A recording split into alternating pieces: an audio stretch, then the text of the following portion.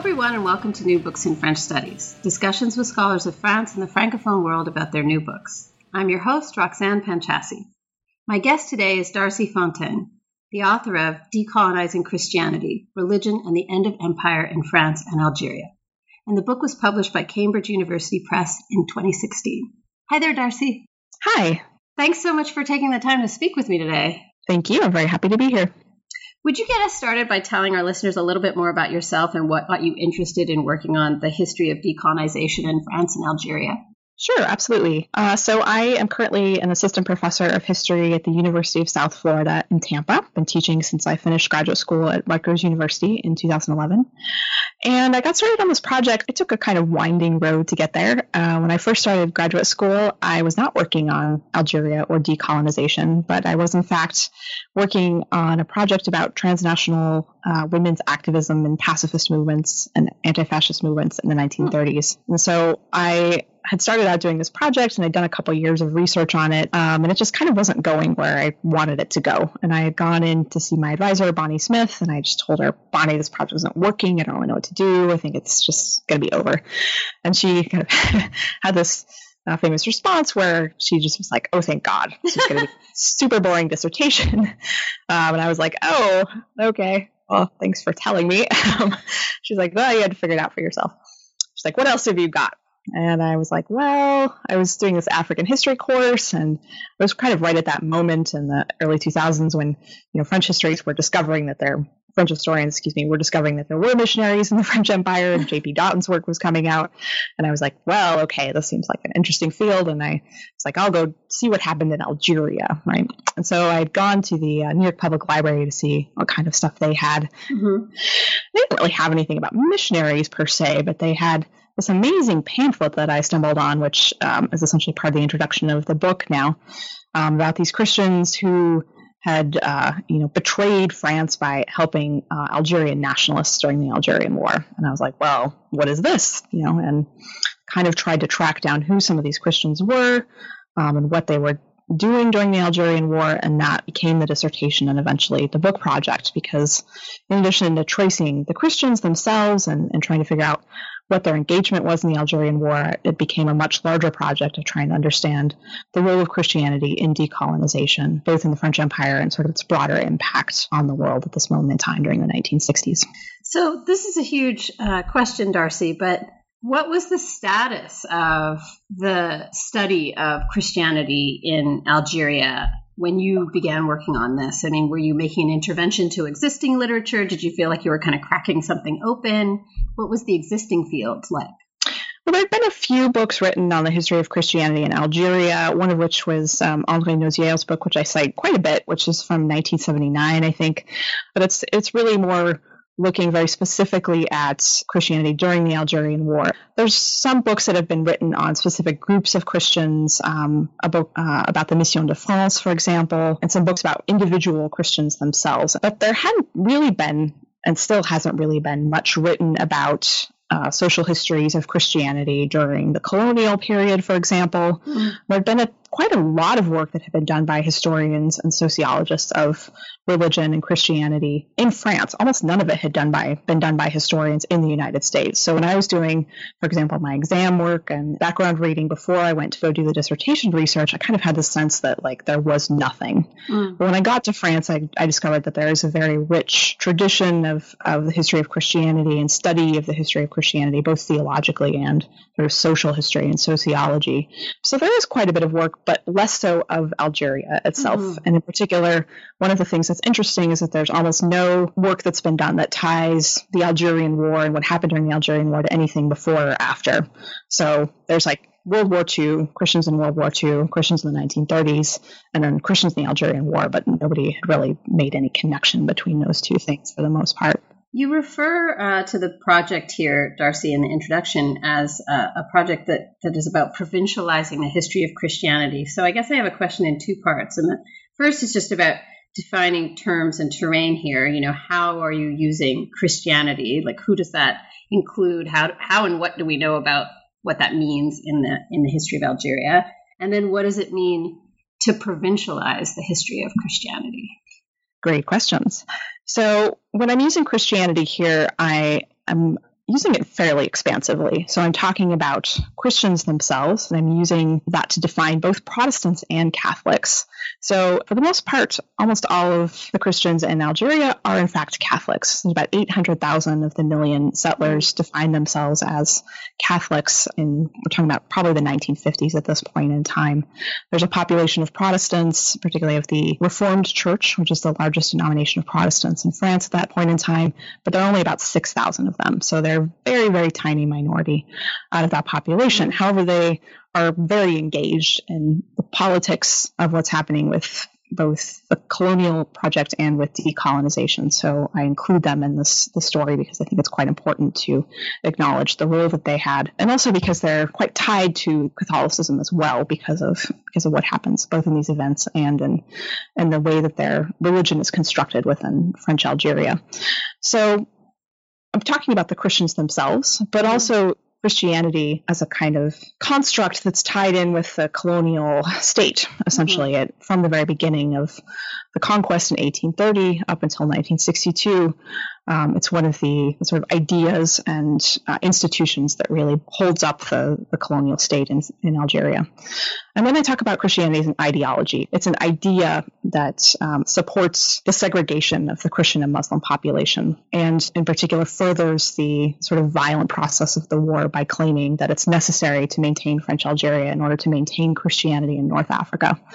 When I talk about provincializing it, I'm obviously referring to Chakrabarty's conception of provincializing Europe, but in the context of Algeria, when we talk about the history of Christianity in France, and even when we're talking about missionaries, for the most part, we're talking about European structures, European theologies, and how they are displaced into the colonial setting.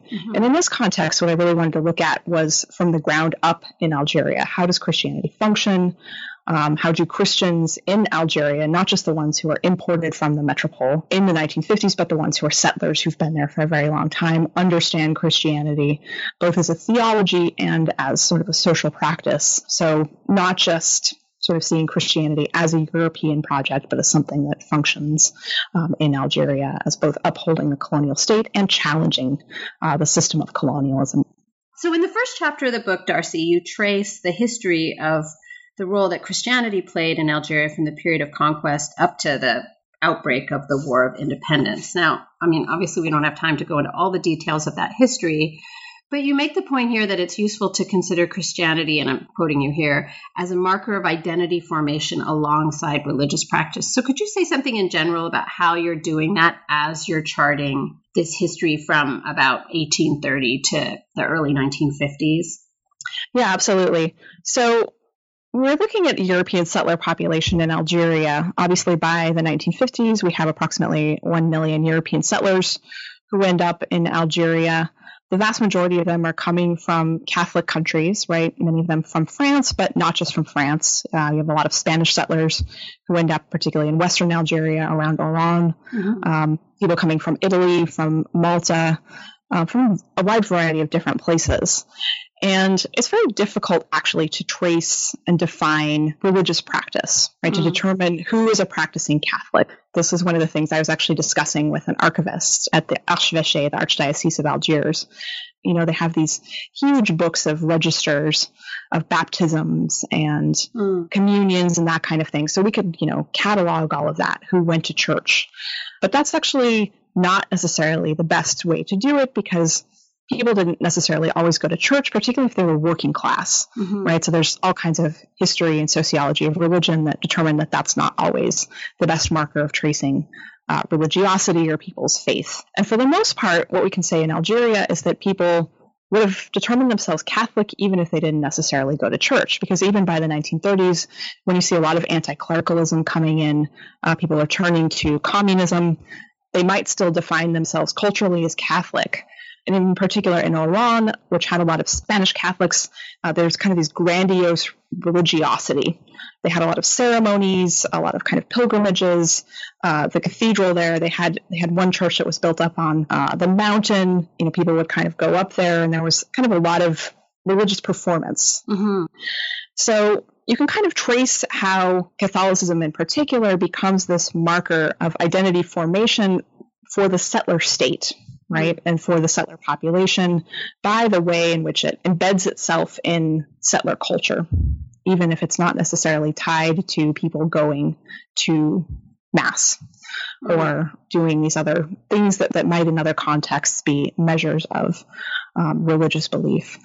One of the things that the Catholic Church did was that it created these churches throughout. And so even in rural areas, there might be a small church with a bell, right? And that the church bells themselves became a way to identify the Catholic Church as part of the settler regime and part of the settler state. In this chapter, Darcy, you chart this gradual awakening to the injustices of the colonial system within a segment of the European population. And you kind of connect this to the emergence of different sort of forms of social Christianity in the 1930s and 40s. So I guess I want to ask, how and when does this kind of awakening happen in the Algerian context? And what size of the European Christian population are we talking about when we talk about this awakening? So we're really talking about a very small handful of the European Christian population in Algeria that's interested in the plight of the indigenous Algerians. If I counted them, it would probably be fewer than 400, right, out of nearly 1 million. There really aren't that many of them. Maybe a few more. But what happens is they come into contact with theologies that are coming out of France, that we broadly would call social Christianity. So in the Protestant context, they're coming to a certain extent out of also the ecumenical movement that's emerging in Europe at the time, and Protestants that are interested in socialism, right? So the idea that Christians themselves should be engaged with the plight of the poor and with the problems that are emerging in Europe in the 1930s, in particular the shift toward fascism and the movement toward communism, and how can they reconcile the problems of the political world with that of the spiritual. And a lot of this, the kind of theological work that's going on is in both upper-level theological movements and discussions in seminaries and so forth, but in youth movements, and in particular in scout movements, which are becoming extremely important and prominent in Europe by the 1930s. And similar things are happening with Catholicism in France also. So beginning in the 1930s, you have a lot of sort of leftist Catholicism theologians who are engaging in neo-Thomist movements that are questioning the church's disengagement from the world, right? So they're Catholics who had been engaged in the war on various levels and were concerned about this process of what's called de-Christianization, and in particular the movement of the working classes toward communism and away from the Catholic Church. And so what emerges out of this comes to be called the New Missionary Movement, and the idea that Catholics need to become engaged to draw the working classes back into Catholicism. And so the sort of first movement of this is what's known as the JOC, or the Jeunesse Ouvrière Chrétienne, which comes out of Belgium in the 1920s and then into France. The idea that youth will go into sort of their various youth communities, in particular the young workers' communities, and be kind of missionaries to the working classes. And it spreads out into various other groups. You have, the Jeunesse Agricole, Jeunesse Étudiante Chrétienne. So each of these groups goes into their own milieu and is a missionary to that group to kind of draw them back into Christianity. And there comes to be even more radical movement out of this in 1941 with the establishment of the Mission de France, which is where priests themselves come to be kind of missionaries, right, into various, in particular, working class communities, but also more rural communities, because they've lost a lot of priests by the early 1940s. And the seminary in Lisieux, which is founded to help train priests for this missionary activity, is quite radical in the sense that these priests are trained in Marxism.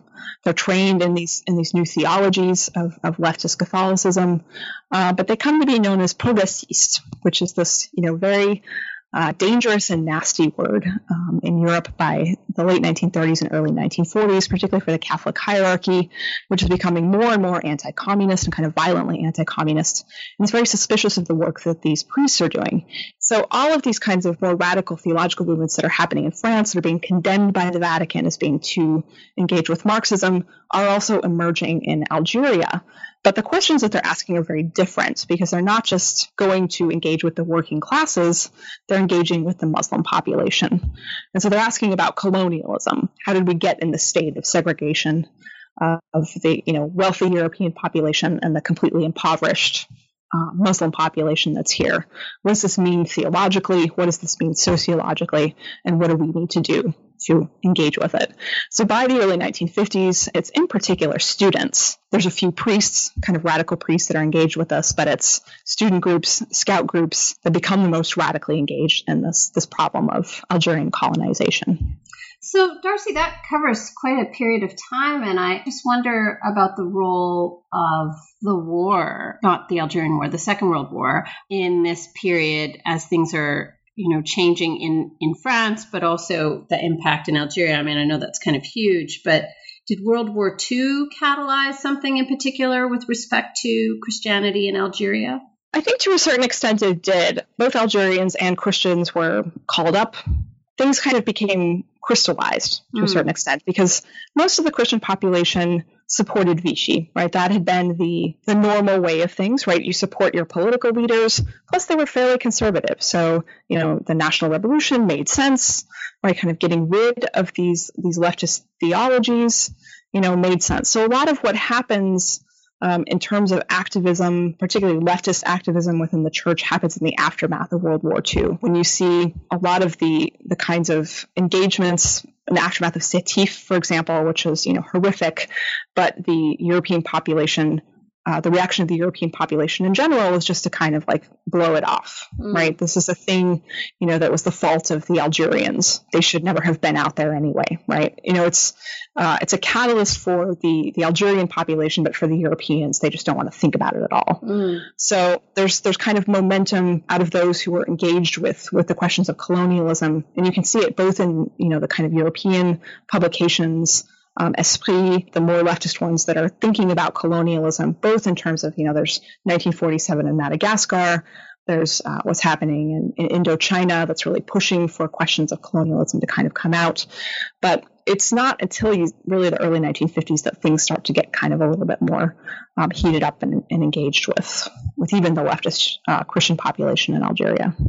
The figure who emerges, Darcy, really from the beginning of the book, but especially in this first chapter, is Léon Etienne Duval. Could you tell us a little bit about him and his significance to this history? So he was a priest who was born in Savoie, or at least he kind of emerged as a major Catholic figure in the Savoie and the Haute-Savoie during World War II. And that was an important area, obviously, during World War II, because that's where a lot of the rescue operations of saving Jews and various others who needed to escape out of France were taking place. And that really marked him. He talked about in a lot of his memoirs and interviews later in his life. He ended up coming to Algeria in 1947 when he was nominated as the Bishop of Constantine and Hippo, which is an important diocese. There's really 3 major canonical dioceses in Algeria. 4th one was later added in the Sahara. But you have Algiers, you have Oran, and then Constantine and Hippo. And of course, it's named very clearly to reflect the ancient canonical diocese of St. Augustine. So he's named in this region. It's the region in eastern Algeria. It borders on Tunisia. It's a very conservative area. Constantine, even today, is a very conservative city, conservative around Islam rather than Christianity, obviously. But it's this kind of dramatic city built on these gorges. And then it's a mountainous area that encompasses some of Kabylia and then kind of eastern Algeria. It's a very unsettled area. He arrives at a time when the church hierarchy, which in Algeria I think is also important to note, it's very different than the rest of the French Empire. It's connected to the Archdiocese of Aix-en-Provence. All these bishops and archbishops are named from France. Algeria is essentially part of the metropole rather than a colony. So he moves to Algiers in 1954, a few months before the start of the Algerian War, and becomes this really kind of mythical figure. But from the very beginning, he tries to maintain this line that he wants to, maintain the unity of the Catholic Church, but he also wants to kind of maintain peace between all the religious communities. It obviously becomes quite impossible once the Algerian War breaks out.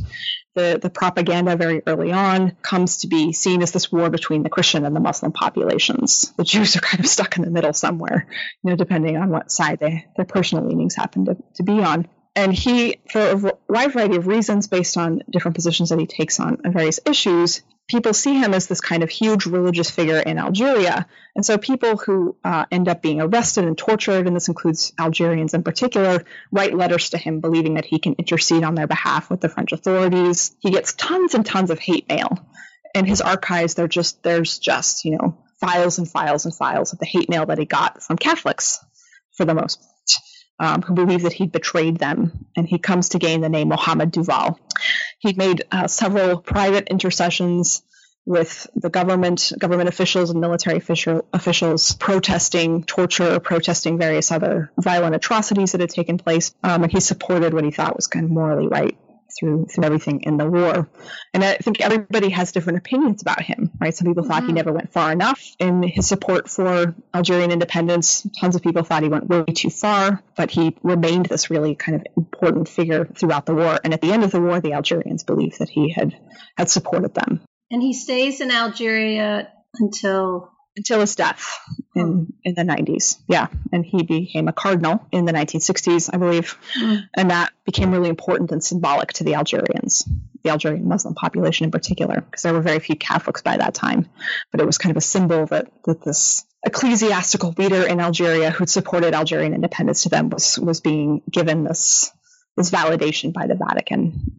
In the second chapter of the book, Darcy, you really delve into the history of this completely fascinating trial that takes place in 1957, a trial of multiple Christians. Well, the Christians aren't the only ones on trial at this time, but you were really focused on the Christians who are accused of supporting Algerian nationalists. And you talk about the significance of this trial because it's sort of unfolds during the Battle of Algiers. Could you tell us a little bit about what made this trial, what happened, what were these Christians on trial for, but also what made this trial so distinct and what role it plays in your story? Yeah, so this is this really kind of insane series of events of these 12 Christians who are put on trial for undermining the security of the French state in the summer of 1957. And it's a pretty diverse group of people. 5 or 6 of them are social workers who work in the centres sociaux. I talk a little bit about the diversity of the centres sociaux. There's a group of centres sociaux that are in fact created by Catholics, including this one priest, Jean Scoteau, who's part of the group of the Mission de France. He brings the Mission de France to Algeria, actually. And he's a very kind of radical priest in the sense that he's very engaged in this movement of Christian-Muslim dialogue and social services. And the Algerian population is incredibly impoverished. And there, a lot of urbanization, as many of them, the men in particular in rural areas, have been moving to France to work in the late 1940s and 1950s. And so there's just a lot of people moving to the cities, but there's no housing, right? It's part of this big housing crisis. So they're living in these shanty towns with no running water, just really bad conditions. And so they set up these centers which have some medical care, some schooling, because this is the other, great travesty of this. The situation is that there's massive illiteracy. 98% of the female population is illiterate, 94% of the male population. I can't remember the exact numbers. So one of the things that they're also doing is teaching people how to read and helping them with bureaucratic tasks, filling in forms and so on and so forth. So Germaine Tillion ends up in 1955 creating a much more official government version of this project, the Centres Sociaux. And even though she attaches it to the Ministry of Education, it's still seen to be a very problematic program for many, particularly those who are really attached to French Algeria, because it hires an equal number of Europeans and Arabs, what they call Muslim Algerians at the time. And so it's seen to be infiltrated by the FLN. So these social workers, Catholic social workers, are arrested because supposedly they have ties to a blonde woman who is believed to be the female milk bar bomber in the Battle of Algiers. And if you've seen the film The Battle of Algiers, you know that in fact there were 3 Algerian women, one of whom dyes her hair blonde and goes down out of the Casbah and plants the bomb in the milk bar. But at the time, in early 1957, the French believed it was this French woman who had ties to the Communist Party, and that she had been connected with these women in Centres Sociaux, and that she had been hiding in 2 Catholic convents. And so they, in the midst of the Battle of Algiers, as we all know, they were arresting and torturing all of these militants and whoever they could, and then trying to gain information on who had connections with these various groups. So they end up supposedly capturing this man named Georges Marcelli, who identifies this woman based on the back of her head in a photograph, supposedly, and says that she's also tied to some bombing on another bus. And then all of this unravels, and all of these Christians who supposedly had ties to this woman all get arrested. And several of them, the women in particular, were imprisoned and tortured for several months in the Villa Césigny and various other places before the trial begins in July. Some of the other Christians, one of whom was the assistant to the mayor of Algiers, had various other issues that they were being accused of. So it wasn't necessarily all connections with this woman, Raymond Péchat. But anyway, the trial begins, and it's this massive drama, right? That the idea that these 12 Christians, and in fact, there's 23 other Algerians on trial with them that hardly ever get talked about, in fact, but you see newspaper headlines in all the newspapers in Algeria, many, many newspapers in France, talking about the trial of the Chrétiens progressistes. And of course, as I try to kind of indicate, I think it hopefully is very clear why the term progressiste is so explosive, right? That it's not just an adjective, right? That it means very clearly communism. And it's a very pejorative term within any kind of Catholic context, because progressisme has been condemned by the Vatican. So just even calling them the Chrétiens progressistes in any kind of publication condemns them automatically as having some kind of invalid theology, and it's very polemical. So there's all this discussion about what they did, right? Whether they were tied to the milk bar bomber, whether they were hiding the milk bar bomber. There's no discussion in any of the publications about the fact that they had been tortured for several months. And then I talk about the fact that, in fact, the military already knew that this woman that they had been hiding was not the milk bar bomber, because they'd captured the woman that they believed was the milk bar bomber, the Algerian woman. So my claim is that the entire thing is just a show trial.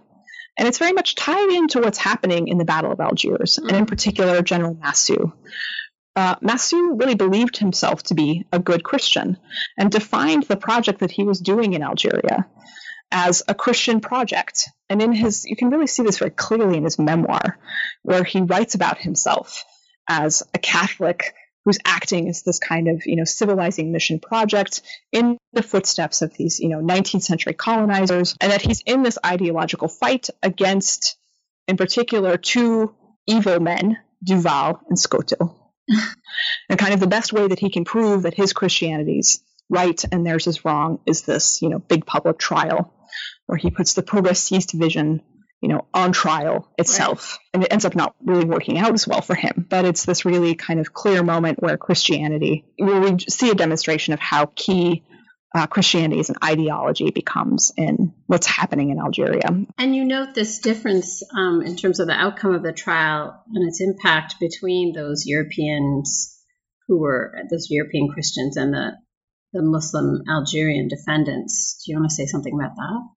Yeah, I mean, they essentially say, all except for one of the Christians, a man named Pierre Coudre, who claimed that what he was doing was political, and he was trying to help the Algerians in their fight for independence, that all of the other Christians got off, right, that they didn't have to serve any prison sentences except for Pierre Coudre, and all the other Muslim Algerians on trial did, because what the judge ended up saying was that their actions were necessarily political, because they were fighting for independence. But the Christians were engaged in Christian charity, which is what their defense ended up being.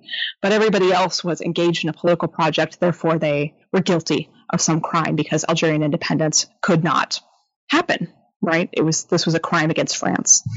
So in this chapter on the trial, Darcy, you certainly engage with what people in the metropole are saying and thinking about Christians in Algeria. But the next chapter of the book really focuses on French Christian responses to the war. And you make the argument that we need to understand French Christian responses within the context of global decolonization, moving away from, too much of a focus on national identity. Could you tell us a little bit more about what that claim means and how you are in response to other historians or scholars who are thinking about the Algerian War, and in particular the French Christian responses to the war? Yeah. So as I mentioned, I'm certainly not the first historian to look at French Christianity in the context of the Algerian War. Mm-hmm. But a lot of what historians have looked at previously is mostly French intellectual Christians. And a lot of what comes off is that, French intellectuals end up writing treatises against torture. And obviously these are extremely important because they help transform metropolitan opinion about torture.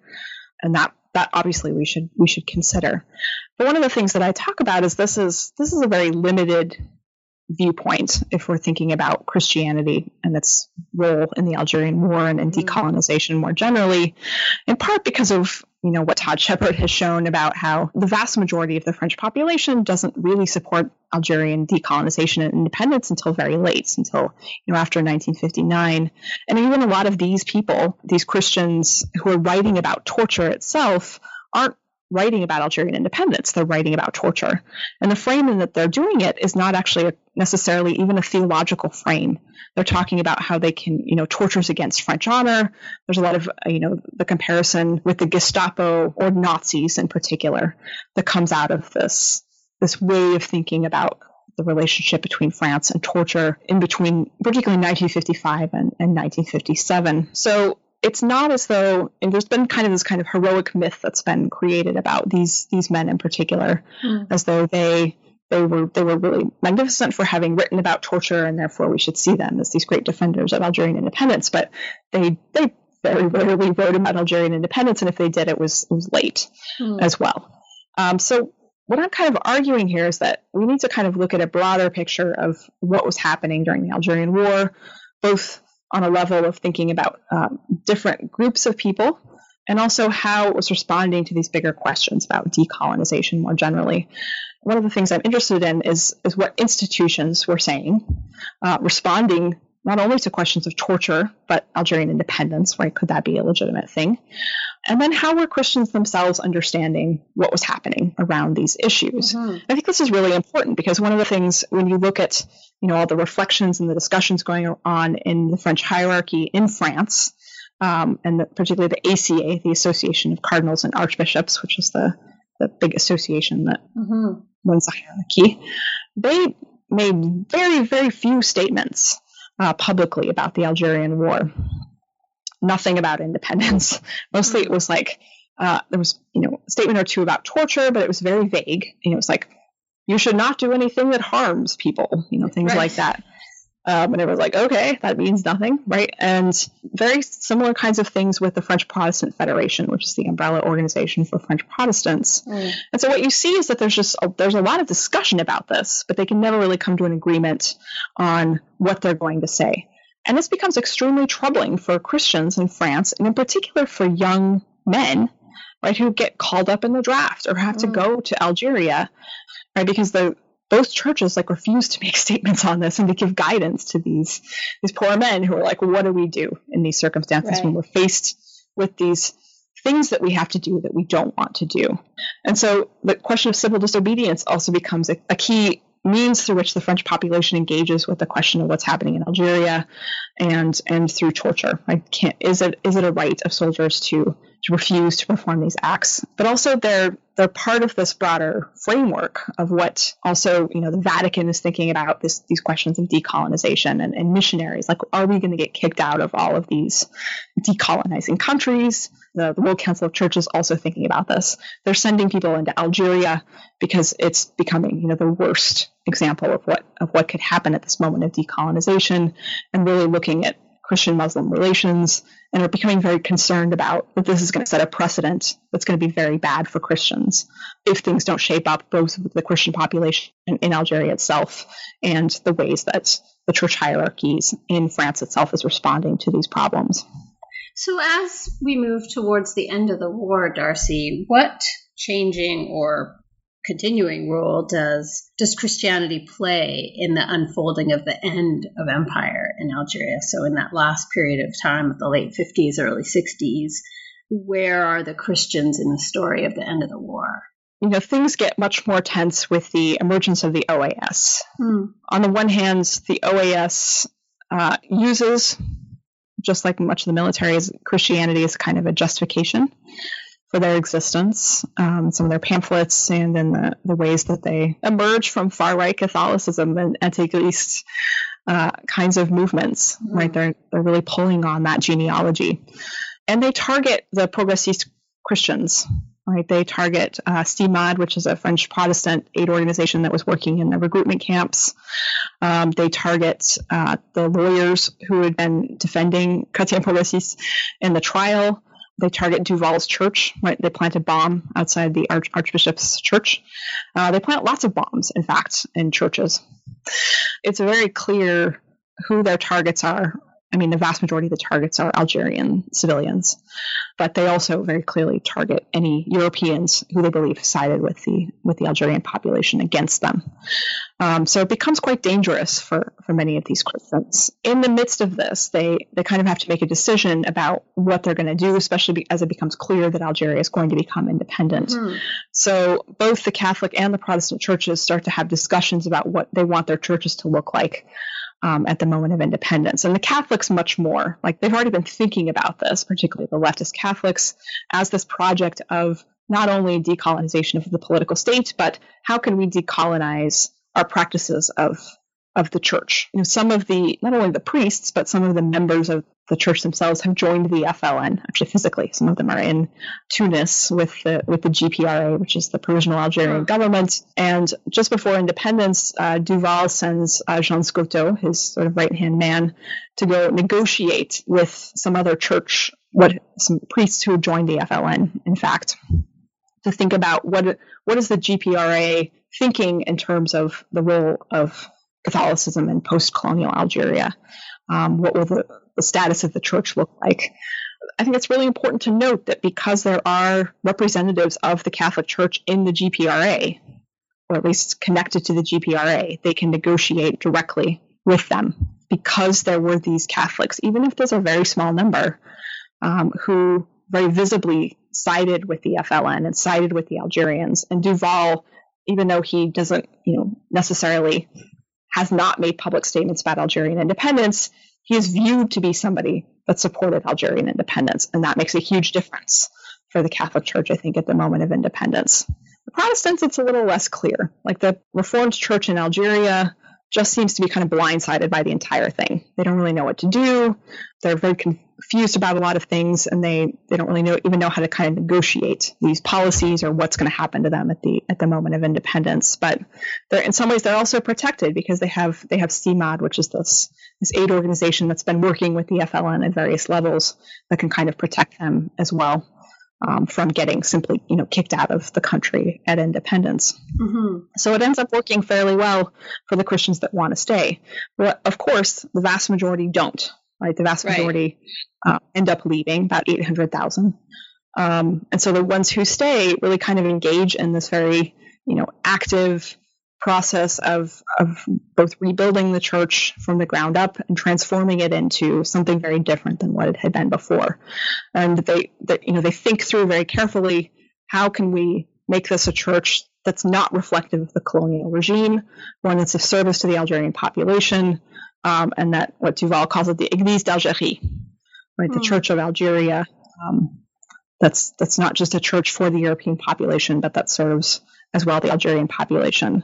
And one of the kind of big symbolic things that they do is they hand over the Cathédrale Saint-Philippe, which was the seat of the archbishop, which had been the Quechua mosque before 1830, before the conquest, back to the Algerian government at independence to kind of demonstrate supposedly their good faith in this moment of transition.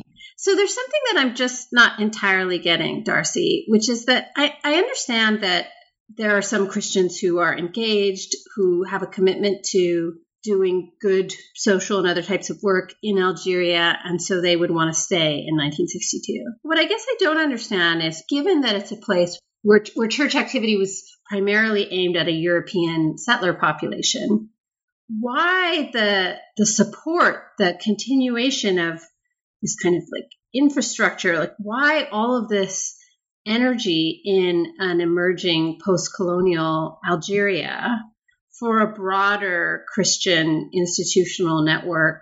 What is it that is so important about keeping the church presence in Algeria after 1962, given that most of the Christians leave? That's a very good question. I think a lot of it has to do with seeing this as this radically transformed situation. I mean, it is this project of decolonizing the church, right? So how can we make this church, which had been essentially a colonial institution, into one that becomes an institution that serves the Algerian population? Right. So what can we do with ourselves? Right. So many of these people who stay are priests, or they're nuns and various other people who had been teachers. Right. They've been teaching in the Catholic schools, and obviously laymen and women as well, who have various other jobs, but who had been in part committed to Algerian independence for theological reasons. Right. Because they'd seen it as a Christian project to liberate the Algerian people from the chokehold of French colonialism. And so they see in the possibilities of, this project of Algeria as this, kind of third world revolutionary state, as doing the same thing with the church itself. And it's both Catholics and to a certain extent some Protestants.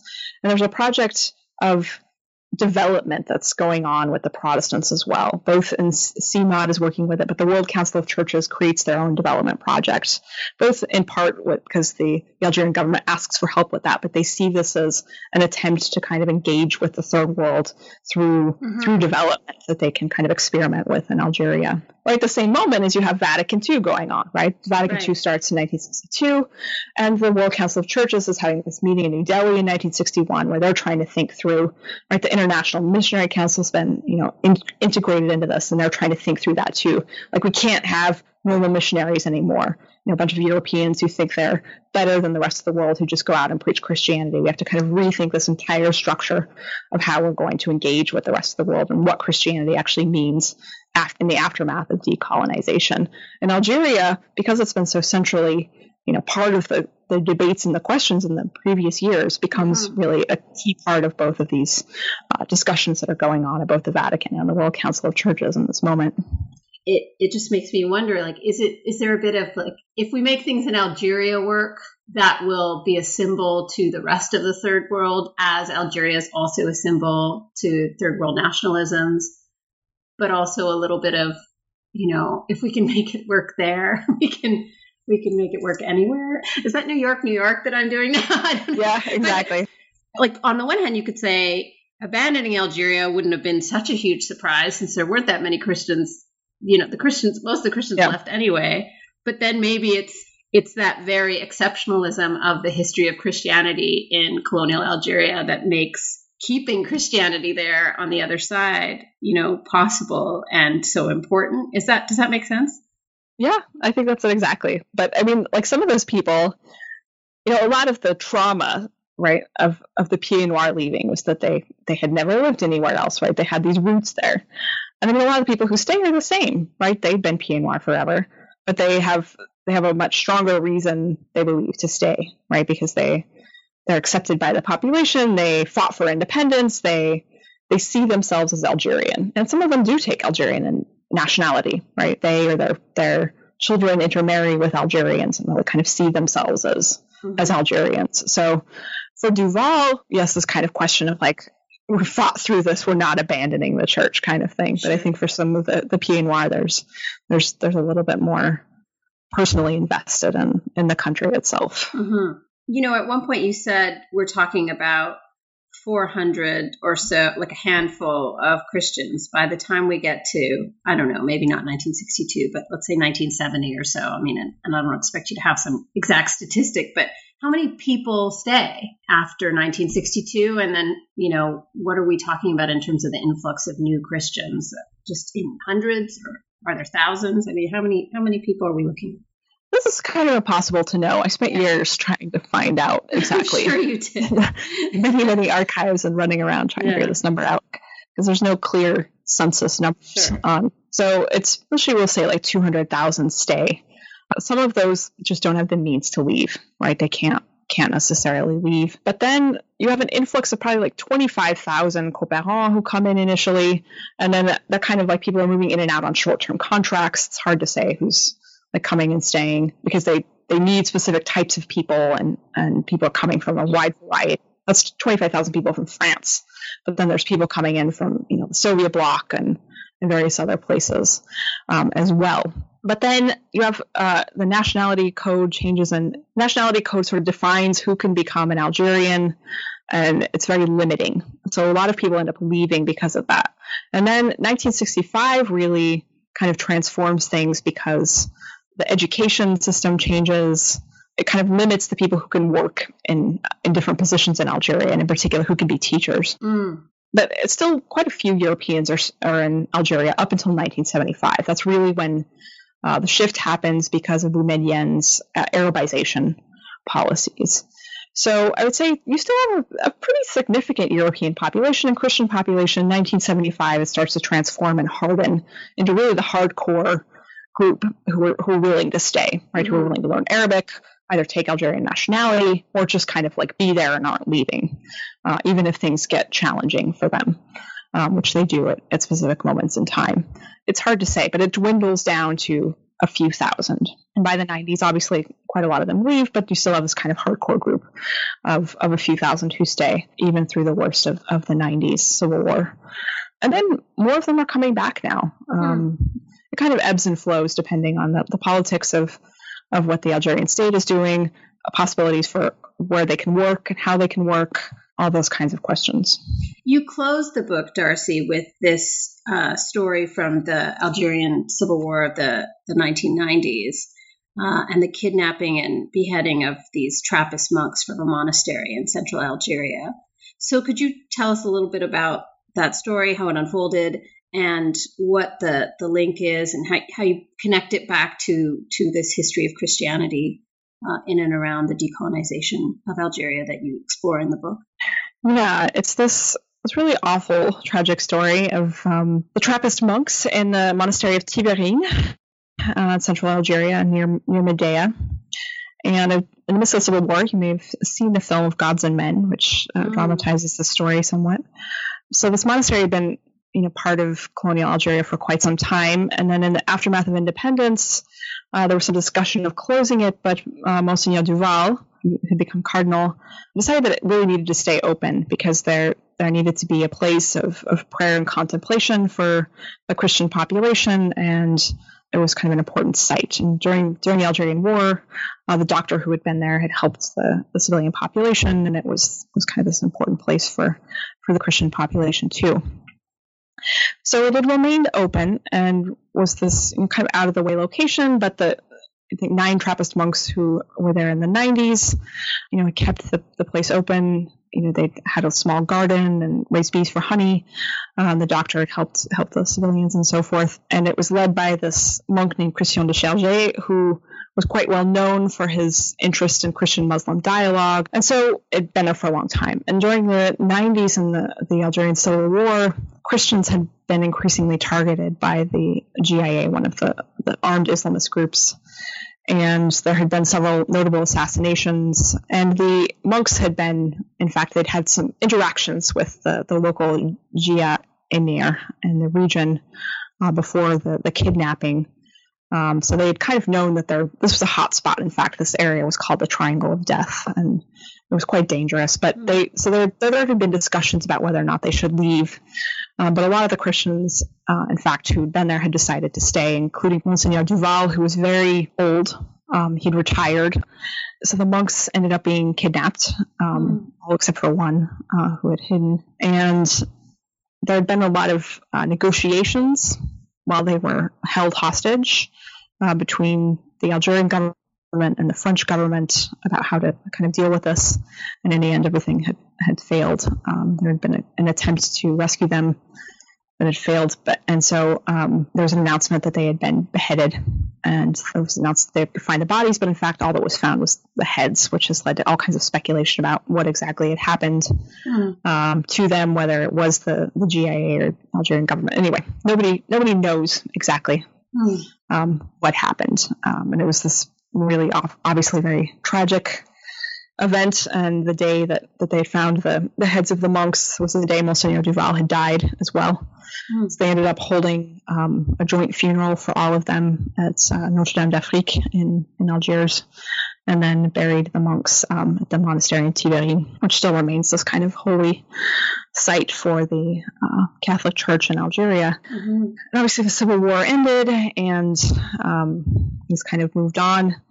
And now the monks, in fact, have been beatified by the Pope. There's possibly going to be a ceremony with the Pope in Oran in the coming months. Nobody's quite sure exactly what will happen with that. The Algerian government has given its permission for the Pope to attend the ceremony, but there's been no announcement from the Vatican about it. But this would be, kind of this major event, the first time a Pope had ever gone to Algeria. And in particular, this ceremony of the beatification of these monks that were killed during the Algerian War, I think would be something quite interesting, especially for this Pope that's kind of positioned himself as being a defender of the global South. I don't quite know exactly what to make of all of this, if it will even happen. But even when the events took place, when Monsignor Duval died, there was this kind of massive outpouring of support from the Algerian Muslim population, even as, the Christians were a handful of casualties in this, civil war that killed 200,000 civilians. So, they were very symbolic in that instance because they were European targets. But one of the reasons I ended the book with this was because, the Christians who stayed obviously were in great danger, but the reasons that they stayed was they believed that it was necessary to remain in solidarity with the Algerian Muslim population who couldn't leave, right? They had the possibility to leave, but they believed that it was important for them to stay, whether they did it in life or in death. Part of what Tiberien represents is that, this was this kind of moment of solidarity with the Algerians in that. So, it was this dramatic incident. And I think it's symbolic of the way that the Catholics who continue to stay there position themselves currently in Algeria and think of themselves as having a place in Algerian society. And from what I can kind of tell, are accepted for the most part within that. I think it's an interesting thing. You don't really see that in a lot of other places where the Christians are such a tiny minority, but they don't proselytize, right? They very clearly position themselves in that way. They're there to be of service, and they're very frustrated when they have other Christian groups, particularly American evangelicals, who come in and kind of violate what they see as the terms of their position in Algerian society. You bring this story back around to some issues that, are present throughout the book, but are also much bigger issues for, our consideration of the history of France and its empire, and also of, religious differences within contemporary France, metropolitan France, I guess we can still call it that, and this question of secularism. So could you say a few words about how you understand this book as a contribution to, a more critical thinking through of contemporary debates and issues around secularism, the place of Islam in contemporary France, if you have thoughts on any of that? Yeah, the way I was thinking about this is obviously this is not a book about laïcité, or really the conflicts between laïcité and Islam in contemporary France, but I wanted to kind of offer a parallel history, because if we're really kind of taking seriously thinking about Algeria as part of France, right, as the French like to do, or thinking about the metropolitan colony in the same frame, then I'm really trying to make the case here that religion was really played a key role in what happened here in both Algerian War and its aftermath.